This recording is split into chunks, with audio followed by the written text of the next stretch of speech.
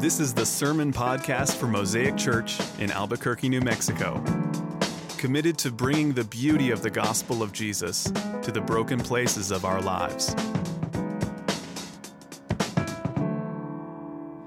It's, always a joy and privilege to be in God's Word together. If you're new to our church, I feel like I've mentioned this several times. We just have a lot of new folks that are kind of trafficking through, and some are landing with us right now. And so I feel like I'd like to say this frequently. So if you hear it a lot, I'm sorry. But it is our common practice at Mosaic Church to preach kind of methodically through books of the Bible for the most part. We'll do chapters at a time, sections at a time, verse by verse kind of preaching, not in a way to be like tedious where we feel like we have to like exhaust every passage and kind of wring out everything that's in it. That's not really our intent. But our intent is to give you kind of exposure to just the breadth and the depth of Scripture. And so we just address where we left off, and it gives you a balanced view of the Scriptures. And we typically try to go like New Testament and do some Old Testament, and we just try to do that kind of stuff just to, again, just expose you to the full counsel of God's Word. And so if you've been with us, you'll know that we're right in the thick of a book in the New Testament. It's called Acts. And so if you've brought a Bible, I'd invite you to go ahead and open that now. It is in the New Testament. It's titled Acts of the Apostles is a common title for that. One I proposed early in the series was it could be retitled Acts, Continuing Acts of the Lord Jesus. In other words, this book contains historical events and that happened after the life, death, burial, resurrection, and ascension of Jesus. So if you're new to the Bible, perhaps, or you're new to the Christian faith, these events are what unfolded, what the implications after Jesus' life were. And to catch you even to more speed, because I feel like sometimes you get into a thick of a book like this, and you kind of forget where you're at. We're going to be in Acts chapter 12 this morning, and those events, actually the whole book really, stretches a number of years of activity of these early followers of Jesus.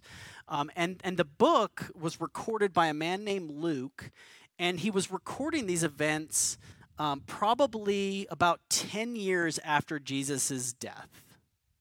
So just to give you some context, Luke is a detailed historian who is now kind of backtracking and recording all of these events so that you and I would have access to them. Because as we'll see in today's passage, some of the early leaders of this movement of following Jesus would begin losing their lives. And much of these events and the teachings of Jesus were contained through oral tradition. And so men like Luke began to record these events so that people like us could have access to them. Before I read the passage this morning, I feel like I've publicly grieved this over the past couple of weeks. But as you all know, the first 2 weeks in October, we're all supposed to be delighting in hot air balloons and breakfast burritos and cold weather. And, maybe you're getting 2 out of 3 of those. But right now, the balloons, even though there's some up, it's not what we're normally accustomed to here in Albuquerque. And I was reflecting on that a little bit this week. And a few years ago, I was flying, and I'm not usually the guy when I'm flying who feels like they have to talk to their neighbor. Like I know you're pastor, you're supposed to tell everybody about Jesus on all your flights. It's just not me. I usually read or sleep on airplanes. But on this particular flight, I did have a conversation with the girl that was next to me. And she was from South Korea.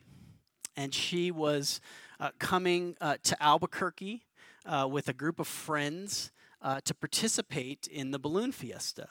And not just participate, they had a balloon, they were in the balloon fiesta. And she was just telling me just about all these plans they had made. This was kind of, she didn't use this language, but something we would call a bucket list thing, right? Something that they had saved money for. Is a big deal for them to come to our balloon fiesta. And I was just kind of taken aback by it, wow, that's kind of a big deal. And, it just made me realize, we, particularly if you're local to Albuquerque, you've been around this thing a long time. We just kind of take it for granted. We don't necessarily, we don't weigh the depth of it and the scale of it and all that it means. It's so much bigger than us, right? Like it's a big thing. I wonder if I'm just curious if maybe some of you have just kind of been around Christianity a lot. You've been around the church, you're familiar with the Bible, you've been walking with the Lord a long time. It's like not much new information gets relayed to you. Like you know a lot about Christianity. But I'm curious if maybe some of that enamor and the weight of belonging to something so much bigger than yourself has just gone lost on you. Like Acts chapter 12, it gives us a little peek behind the curtains. I'm going to use some of that language of what we belong to as Christians. Something that is just incredibly bigger than all of us. And it is an invitation. It is a sweet invitation to anyone here who wants to be part of something way bigger than themselves. So with all that said, let me read Acts chapter 12. I'm going to read the whole chapter here. It's about 25 verses. It's narrative, so you should be able to follow along. But if you don't have a Bible with you, we've got the words, in the bulletin on the website. But just listen along if you don't have a Bible. Acts chapter 12, beginning in verse 1. About that time, Herod the king laid violent hands on some who belonged to the church. He killed James, the brother of John, with the sword. And when he saw that it pleased the Jews, he proceeded to arrest Peter also. This was during the days of unleavened bread. And when he had seized him, he put him in prison, delivering him over to 4 squads of soldiers to guard him, intending after the Passover to bring him out to the people. So Peter was kept in prison, but earnest prayer for him was made to God by the church. Now, when Herod was about to bring him out, on that very night, Peter was sleeping between 2 soldiers, bound with 2 chains, and sentries before the door were guarding the prison. And behold, an angel of the Lord stood next to him, and a light shone in the cell. And he struck Peter on the side and woke him, saying, "Get up quickly." The chains fell off his hands. And the angel said to him, "Dress yourself and put on your sandals." And he did so. And he said to him, "Wrap your cloak around you and follow me." And when he went out and followed him, he did not know that what was being done by the angel was real, but thought he was seeing a vision. When they had passed the first and the second guard, they came to the iron gate leading into the city. It opened for them of its own accord, and they went out and went along one street, and immediately the angel left him. When Peter came to himself, he said, "Now I'm sure that the Lord has sent his angel and rescued me from the hand of Herod and from all that the Jewish people were expecting." And when he realized this, he went to the house of Mary, the mother of John, whose other name was Mark, where many were gathered together and were praying. And when he knocked at the door of the gateway, a servant girl named Rhoda came to answer. Recognizing Peter's voice, in her joy, she did not open the gate, but ran in and reported that Peter was standing at the gate. They said to her, "You are out of your mind." But she kept insisting that it was so, and they kept saying, "It's his angel." But Peter continued knocking, and when they opened, they saw him and were amazed. But motioning to them with his hand to be silent, he described to them how the Lord had brought him out of the prison. And he said, "Tell these things to James and to the brothers." And then he departed and went to another place.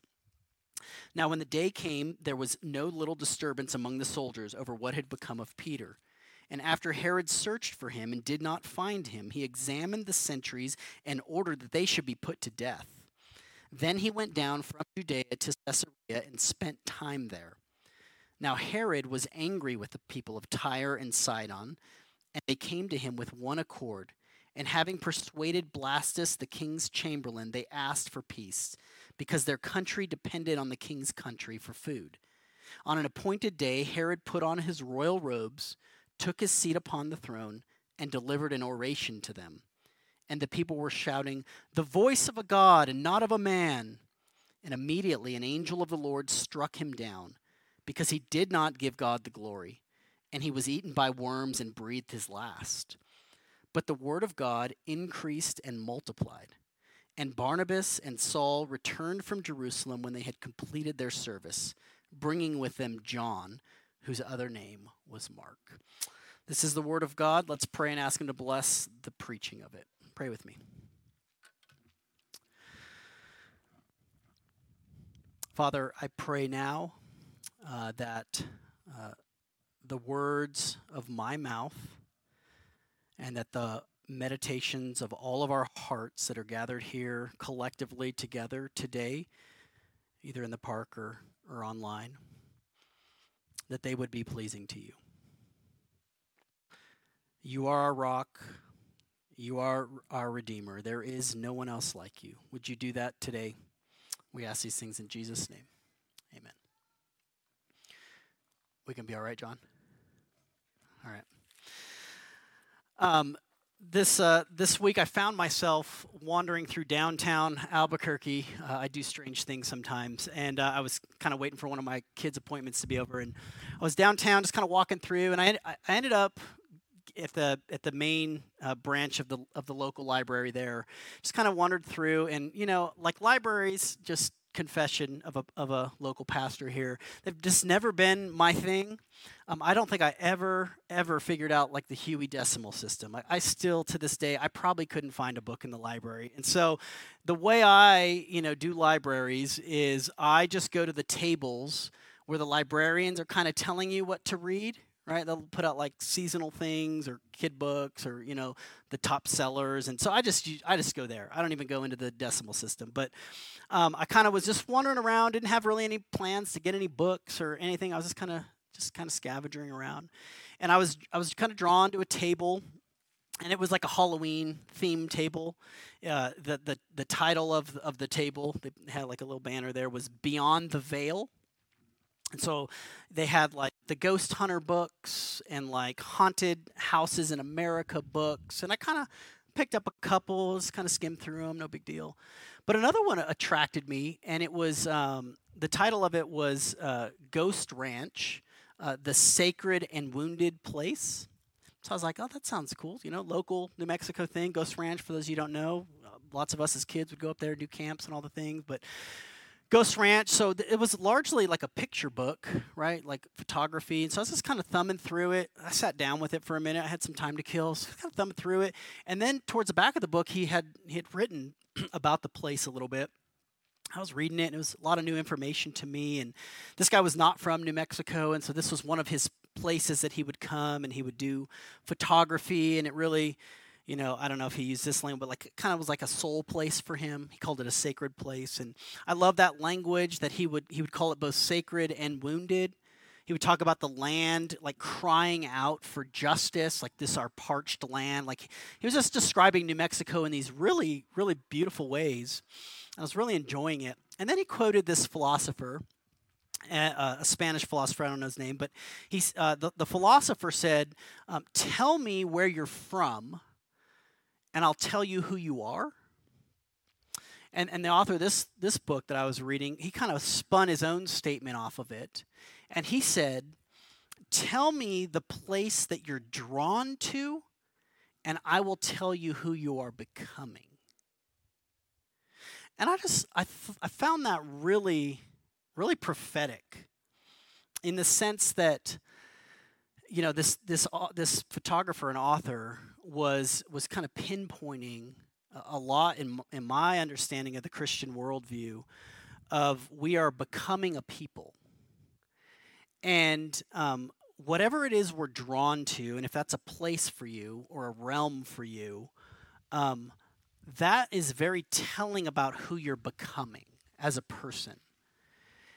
And I just couldn't help but just kind of just draw some, current context application for us to our lives. Like, to some degree, wherever you're at on the, surviving a global pandemic spectrum, from thriving to dying, wherever you're at in that, there's something in all of us that is feeling a pull or a tug or a draw away from kind of the physical, ordinary world that we've all learned to operate in. It began with like us clearing out our garages and taking a bunch of stuff to Goodwill and doing, DIY house projects and remodeling kitchens and bathrooms. And like, it kind of started with that. And that lasted about 6 months, And then like this thing kept going. And so now I'm wondering if we're like beginning to declutter our souls a bit and just kind of reevaluate, what is significant to our personhood, who we are as people. And here's where I want to kind of tie that into today's passage. That drawing, that place, is what I would label the unseen. Call it the supernatural, call it the spirit, call it heaven, call it the kingdom of God. The nomenclature, it can be interchangeable. But kind of this unseen spirituality is what's put on display for us in Acts chapter 12. Like unseen things that are going on that we don't always have, privy access to are put on display for us. And it's not given to us just so we can kind of look at it and be like, oh, that's a cool story of, something God did in somebody's life, and I'm sure that had meaning. Like the world of the Bible is our world. And, the modern Western mind is very quick to explain away events like this. It's what C.S. Lewis would call chronological snobbery. We chronologically snub like the ancient people. Like, oh, they believed like that was like supernatural, and that clearly, those locks were rusted, and that it just fell off, and like the explanations galore of explaining away mystical spiritual things are so easily come to us. But the world of the Bible is our world, the spiritual world. And so, I guess part of what I want you to see out of this passage this morning is the unseenness of it. I was reminded of the Patch Adams, the movie. There's this scene where Robin Williams goes into his neighbor's, their patients in the hospital. He goes over to the next door guy's room, and this guy, they didn't have great interaction before, but this guy talks to Robin Williams, and he says this. I looked up the video this week to refresh my memory. This guy tells Robin Williams, as he's holding up his hand to tell him what he sees, he says, "See what nobody else sees." He's asking him how many fingers he sees. "See what nobody else sees. See what everybody else chooses not to see." And then Robin Williams, he's supposed to fade his eyes and look at the man and not the thing that's in front of him. Look at the thing that's beyond him. And so he sees more fingers than the 5. And he says, "See the whole world new every day." Here's my big idea I want to work through this passage with this morning. I want you to see the unseen. When you see the unseen, it will change the way you see everything in the world. So that's the invitation. See the unseen behind what we see, okay? And conveniently, there's 3 points. I think they jump out of this passage for me, and they all start with a P. I couldn't even get away from being that convenient for you this morning. Here's the 3, and I'll just kind of use like windows. Like I think there's 3 windows, and they're connected to each other. I'm going to try to string them together a little bit. There's 3 windows where God he pulls the veil back. He opens the blinds and lets us see beyond what is seen. And the windows are persecution, prayer, and politics. Okay, so those are the 3 windows we're just going to kind of peek into this morning. Let's talk about persecution. What we see here is the continued oppression of the early followers of Jesus. Peter and James are the 2 that are talked about in the first 5 verses. Herod the king was laying violent hands on people of the church, and his political approach was to go after the key leaders. So James and Peter, being two of them, were the ones he went after. James, in this passage, this is not the brother of Jesus. This was the brother of John Mark. It's almost like he's mentioned in passing here. It's like, oh, by the way, James was killed by the sword, aka his head was removed. It's like just a passing comment. Like Luke doesn't give any discussion to it. He doesn't give an ode to James, or it's just that's matter of fact. James has died, and now our fearless leader Peter is imprisoned. And when you hear prison, not modern day prison. Like it wasn't a life sentence. This was detaining him until Passover weekend was over, so that he could be killed. So in no uncertain terms, both the followers and Peter were under the assumption that his life was coming to an end soon. He wasn't awaiting a trial. He wasn't thinking he was going to, make bail and kind of get out on good terms for a while. Like his death was imminent. So we see Peter and James essentially, being put to death. And what it does is it introduces us, particularly Herod. Herod's an important key figure in this. We're going to talk about him in a second. But it introduces us to the broader narrative of the entire storyline of the Scriptures. And the entire storyline of the Scriptures is that God has cursed the world and humanity because of the work of his ancient foe, the serpent. If you're not familiar with the Genesis account, after the fall of humanity, after we were plunged into our rebellion, God cursed the deceiver, the father of lies, the one who came and deceived us into believing that God wasn't enough. And he gave him a curse. And you can find this curse in Genesis chapter 3, verses 14 and 15. I'm going to just paraphrase for time's sake here. But the essence of the curse was this: I'm going to put enmity between your seed, serpent, and the seed of the woman, Eve. And eventually, you will bruise his heel and he will crush your head. That was the essence of the curse. And the seed is the thing it's the string that runs through the Scriptures. So the seed of the serpent is anyone who's opposed to God's plan. So don't just think, demons and Satan, though they are real and active, and we'll talk about them in a minute, the powers and principalities of this world are at work, no doubt. But the seed of the serpent is anyone opposed to God's will. And the seed of the woman is any human being doing God's will.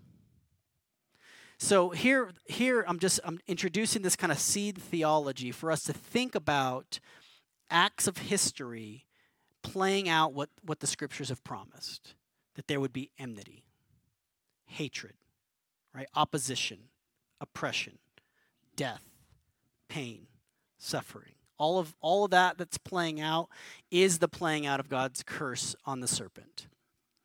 So what we see here is Herod as a bit of a pawn in God's larger scheme. Now, when you hear the name Herod, if you're familiar with the New Testament, you've heard that name before. Herod was a dynasty name. And so all the kings would take that name. There were 5 Herods in history that we know about. The 3 that you know best are Herod the Great, who was king when Jesus was born in Bethlehem. And he felt threatened because they were talking about this king of the Jews coming, the Messiah. And so he was the one putting to death the children 2 and under. So that's Herod the Great. Later down the road, you would be introduced to Herod Antipas. And Herod Antipas was the one, he put John the Baptist to death. He beheaded him, if you're familiar with that story. And he also made kind of a cameo appearance in Jesus' trial where Pilate and Herod were kind of going back and forth on who's going to deal with this Jesus. So that was another Herod. But this Herod is Herod Agrippa I. So it's a different Herod, different rule.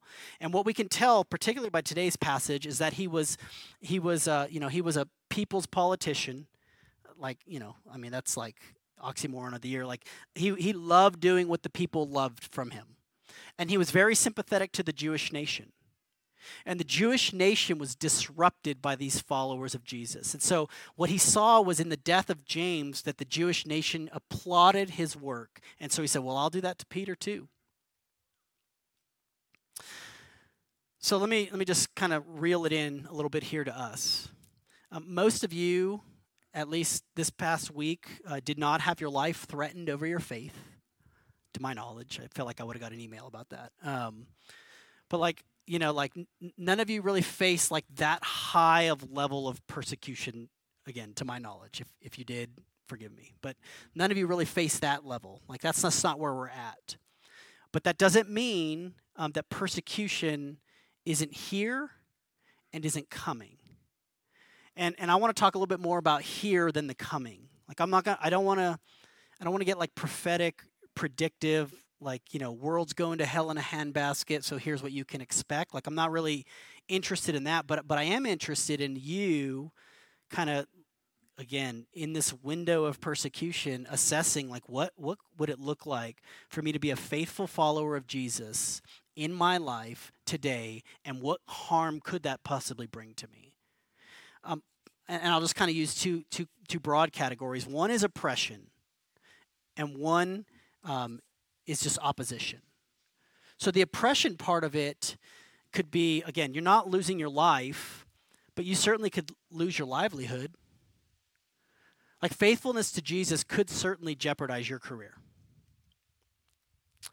And if there's an unwillingness, and again, like I've said this in past sermons, and maybe if you're new, I just need to say it again. Like I'm not saying you need to go like storm blazing with pickets into the office, and put repent or believe every day. I'm not suggesting that that's our method, but there is a component of faithfulness to Jesus in a secular world that might require you to be ostracized.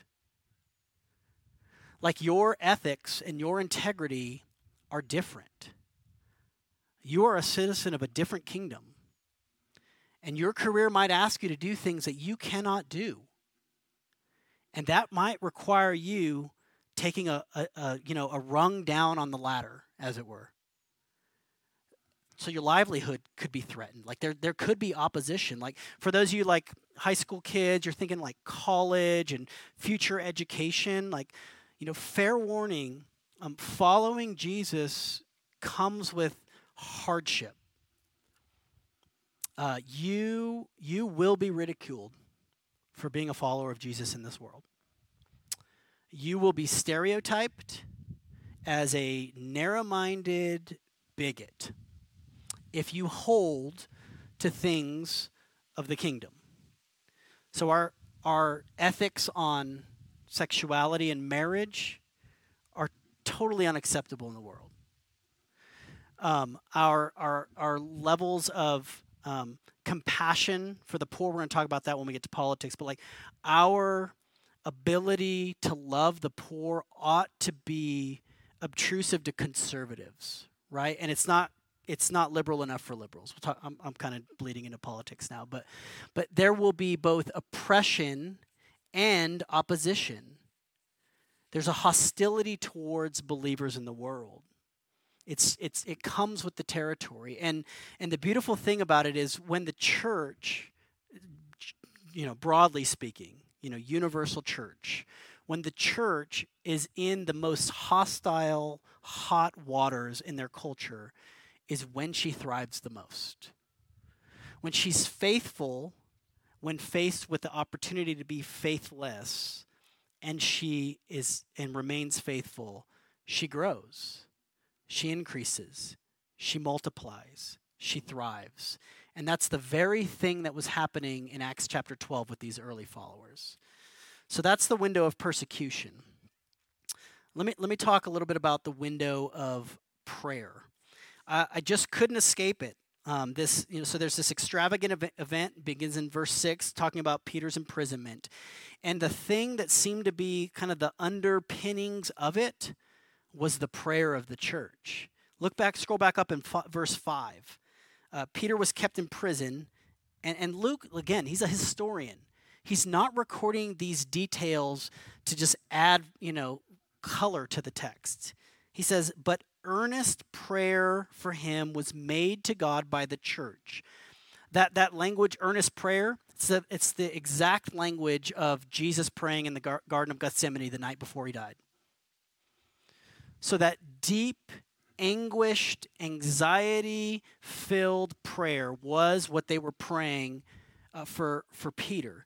But look even later down in verse 12, after, and we're going to talk about what happened to Peter, but afterwards, where does Peter go after he's released from the prison? He goes to this house of Mary, the mother of John Mark, and what are they doing? They're gathered together and they're praying. Now, this is not Saturday morning at Panera Bread prayer breakfast. Like this is, it was the middle of the night. Remember, all these events happened in the middle of the night. So these people, we can assume, got off work. Again, this is a society with no light, no electricity, so you don't go out at dark. Like it is not safe to be out at dark. You go home after work. But these people went to this woman's house, put themselves at risk, and they stayed there praying together, till the darkest parts of the night, until Peter got there. And here's one way you could take that. Like, oh, I know where this point's going. Like, oh, you should just be like them, right? Like, why aren't we praying more? Like, can't you just pray harder and longer? Like, all these things are going on in the world, and we can't even pray. Like, that's not what's going on. Because here's what happens. Let me just kind of walk through the event again. So Peter is in prison. Again, not awaiting trial, awaiting death. Peter's in prison for the weekend. Luke tells us it's on Passover weekend, the Feast of Unleavened Bread. And the reason they decided not to do it is because the population was so high and outrageous, they decided it would be politically best if we just kind of let things simmer down and we'll do it after the big holiday weekend. So Peter's here hanging out in prison. Luke records these details that he was highly guarded. 4 men on him, and he would have been chained to these men. So Peter's chained between 2 men. They've got 2 guards out front. Like Luke records those details saying, there's no getting out of this one.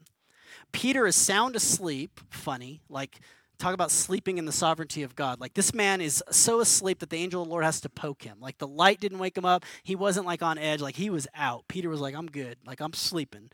And he's woken up. He's released from this prison. He's taken out. Like, he still doesn't know if this is real. He thinks it's a vision. He thinks he's dreaming. He's taken out of the prison. The angel of the Lord leaves him in the streets. Just sit with that for a minute. Peter's like, okay, what in the world just happened, right? So he says, all right, I'm going to go to my friend's house. I know there's somebody there. At least John Mark's there. His mom's there. And he gets there. He knocks on the gate. And the servant, like you can imagine, like prayer meeting, right? Y'all, most of you have been to prayer meetings. It's kind of like, it's like when the cell phone rings. Like you're praying, someone's phone rings, and you're all just thinking, come on, just pick it up. Like who doesn't turn their phone off? Like, I don't know. Like, you're like, who is that? Is that me? That feeling of like interruption. They're like, okay, Rhoda, go get the door. We're praying here. So Rhoda, the servant girl, goes and gets the door, and she's astounded. She doesn't even let Peter in, right? She goes back and says, basically, your prayers were answered. And their response, right? You are out of your mind. Now, that, in my mind, is praying with unbelief. So, again, the moral of the story is not like, oh, pray more like these early believers so that God can do all these amazing things. The moral of the story is look how God can use the problematic and riddled with unbelief prayers of his people to do real things in the world. They did it twice. You're out of your mind, Rhoda. She goes back. No, it must be his angel, right? They had this really something to be, I'm not going to delve into it, but like a guardian angel type of thing. Like they knew Peter was a death. Maybe he was sending his angel to kind of speak with these believers. And then finally they come to terms with it. All right, let's see Peter's here. So, the takeaway for us is not, come on, people of God, let's pray more. Let's pray better. Like, don't we believe what God, it's not that. The takeaway is, look how God uses weak people and the prayer life to change things. And I don't have an answer theologically for how that works. Because on the one hand, theologically, like our doctrine, our belief about God's providence in the world is that he has both foreordained what would happen, how it would happen. It unfolds exactly like it would happen. Like not an atomic molecule moves apart from the existence of God's hand over that molecule. So like that's our doctrine, right? Like you guys are like, hoorah, yeah, we're all about that. But on the other hand, he hasn't just ordained the end, but also the means of accomplishing that. And the means that God uses to bring about his accomplished will on earth is even weak prayers full of unbelief. Now, if that doesn't just kind of settle into your, to your guts a little bit, like that in my mind is what's happening. God's people prayed and he acted. Peter, he knew he was going to die. Jesus, if you remember in the Gospels, he recounted that Jesus said, "You're going to die for me." And so this is actually Peter's third narrow escape from death. So you can imagine, like, attempt 1, okay, wow, it's a close one. Attempt 2, you're like, wow, how was it not that one? Like attempt 3, I feel like that's why Peter was sleeping so well. Like he just knew this was it. But God's people prayed. And it actually delivered him. God uses even the weak prayers of his weakest people to actually change things in the world. That's window number 2. And then let's talk about window number 3, maybe the most highly anticipated point of the day. Not highly anticipated. Let's talk about politics for a minute. Dare I? I'm going to do it. I can't even see your face. Are you smiling? I don't know. What we see recorded at the end of chapter 12 is the death of a king. Herod dies.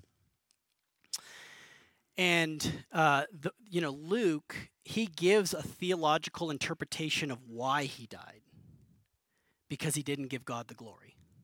So that's Luke's theological synopsis of why this man died. But we don't even just take Luke's word for this.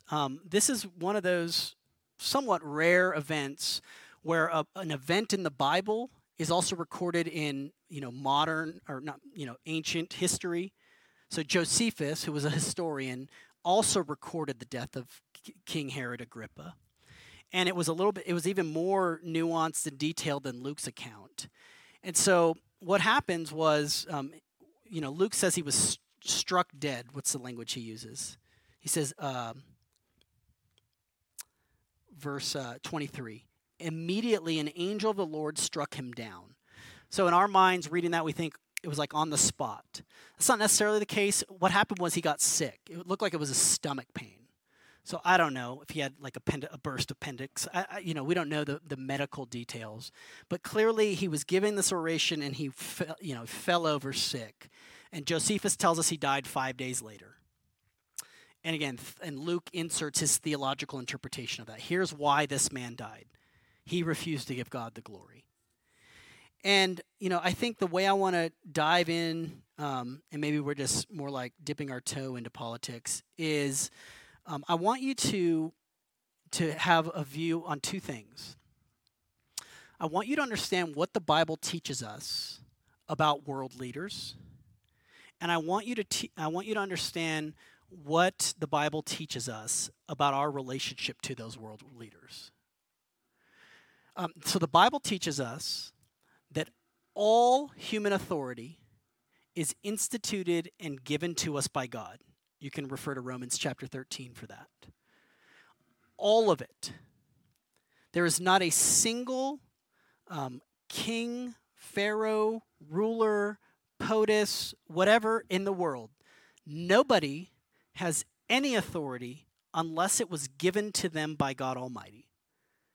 Do you remember Jesus when he was in front of the rulers who, assumingly had his life in their hands, and they were like, just tell us where your authority comes from, and, we'll let you go. Like, they were just trying to give him an out, so he would just denounce. And Jesus' response, oh so witty, he said, listen, you wouldn't have any authority over me unless my Father in heaven gave it to you. So Jesus and the Bible's understanding of human institutions is that nobody gets authority unless God gives it to them. So let's just translate that. So Pharaoh, who, pounded God's people for years, was instituted by God. And Caesar, and Herod, and Nero, and dare I say Hitler, and Stalin, and Donald Trump, and the 44 presidents that preceded him, all of them were placed with that authority by God Almighty. Now, I understand, like, theologically and philosophically, that may be riddled with problems for you. But the overwhelming truth that should be just let it wash over you for a minute. And I'll just put it like in real stark terms. God's already elected our next president. Like, he already knows. Now, there's something to be said about how we vote. I'm going to talk about that in a minute, how we relate and how we, again, this is the both end. God is sovereign over all the atoms and molecules, and he works through the weak prayers of his people. God has elected our next president, and you need to vote in a couple weeks. I don't know. I'm not here to sort that out for you. But the Bible's explicitly clear. Every human authority is given by God. So just rest in that. Go take a nap this afternoon on that one. Like that. Can we pack it up and just go home on that note, please? But with that said, there is a way that believers specifically, and if you're not here and you're not a Christian, like you're just kind of exploring the faith, thank you. These points don't necessarily directly, have implication for your life, but for the believer, like, how do we relate to the Herods, like to the people that would be killing our church leaders? Like, how do we relate to them? And I thought about kind of giving you a bunch of good pastoral insight, but I'm just going to let the Bible speak. Listen to and this is Peter. So Peter wrote this in 1 Peter chapter 2, verse 13 and down. I'm just going to slowly, I just want you to let it kind of flow over you. Political season, election year, it's all high and up there. Listen to the way the believers to relate to those human authorities. Be subject for the Lord's sake to every human institution, whether it be to the emperor as supreme, or to governors as sent by him to punish those who do evil and to praise those who do good. For this is the will of God. Here it is. Underline this. That by doing good, you should put to silence the ignorance of foolish people. Live as people who are free, not using your freedom as a cover-up for evil, but living as servants of God. And bumper sticker statement of the year right here, verse 17. Honor everyone, love the brotherhood, fear God, and honor the emperor. That's some good advice. I'll just add this kind of pastoral tip. Wherever you're at in the election season, the two-party system or three-party system or just partisan politics cannot contain the worldview of Jesus.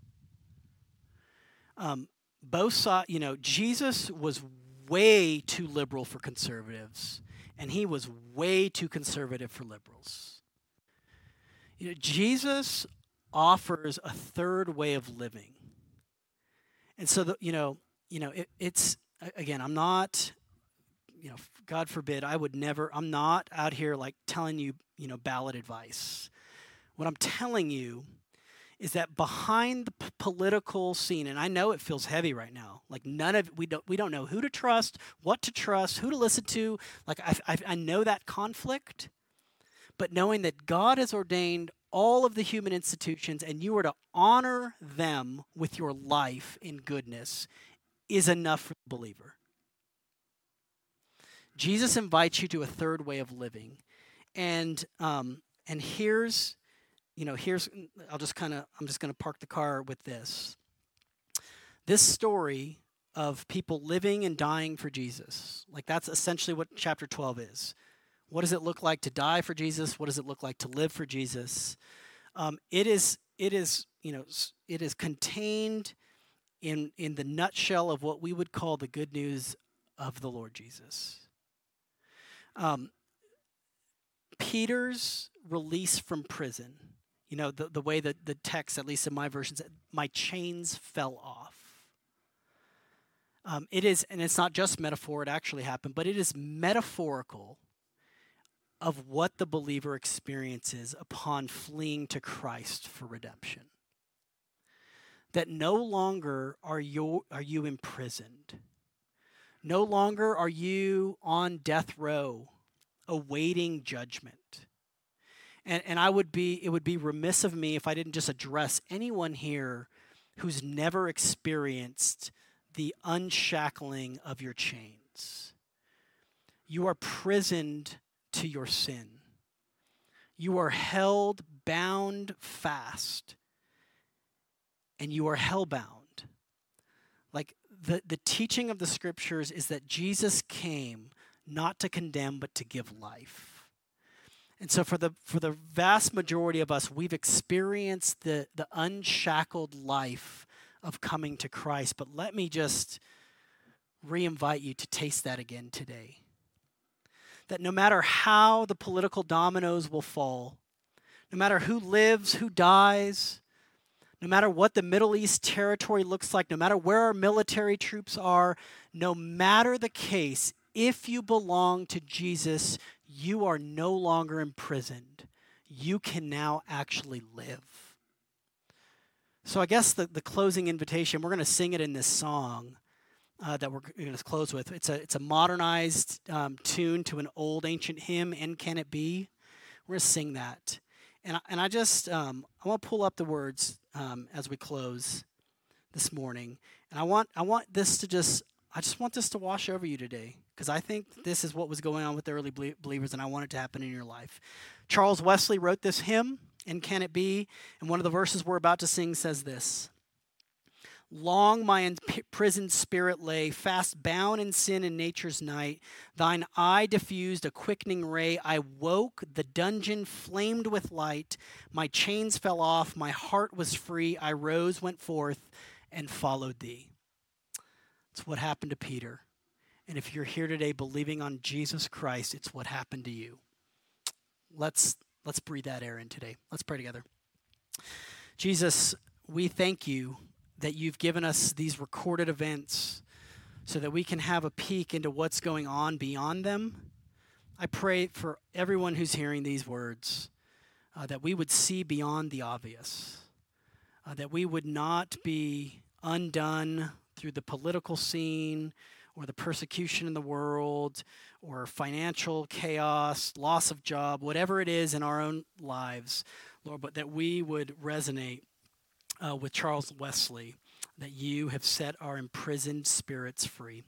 Would you help us do that? We pray these things in your name. Amen. This is the Sermon Podcast for Mosaic Church in Albuquerque, New Mexico. Committed to bringing the beauty of the gospel of Jesus to the broken places of our lives.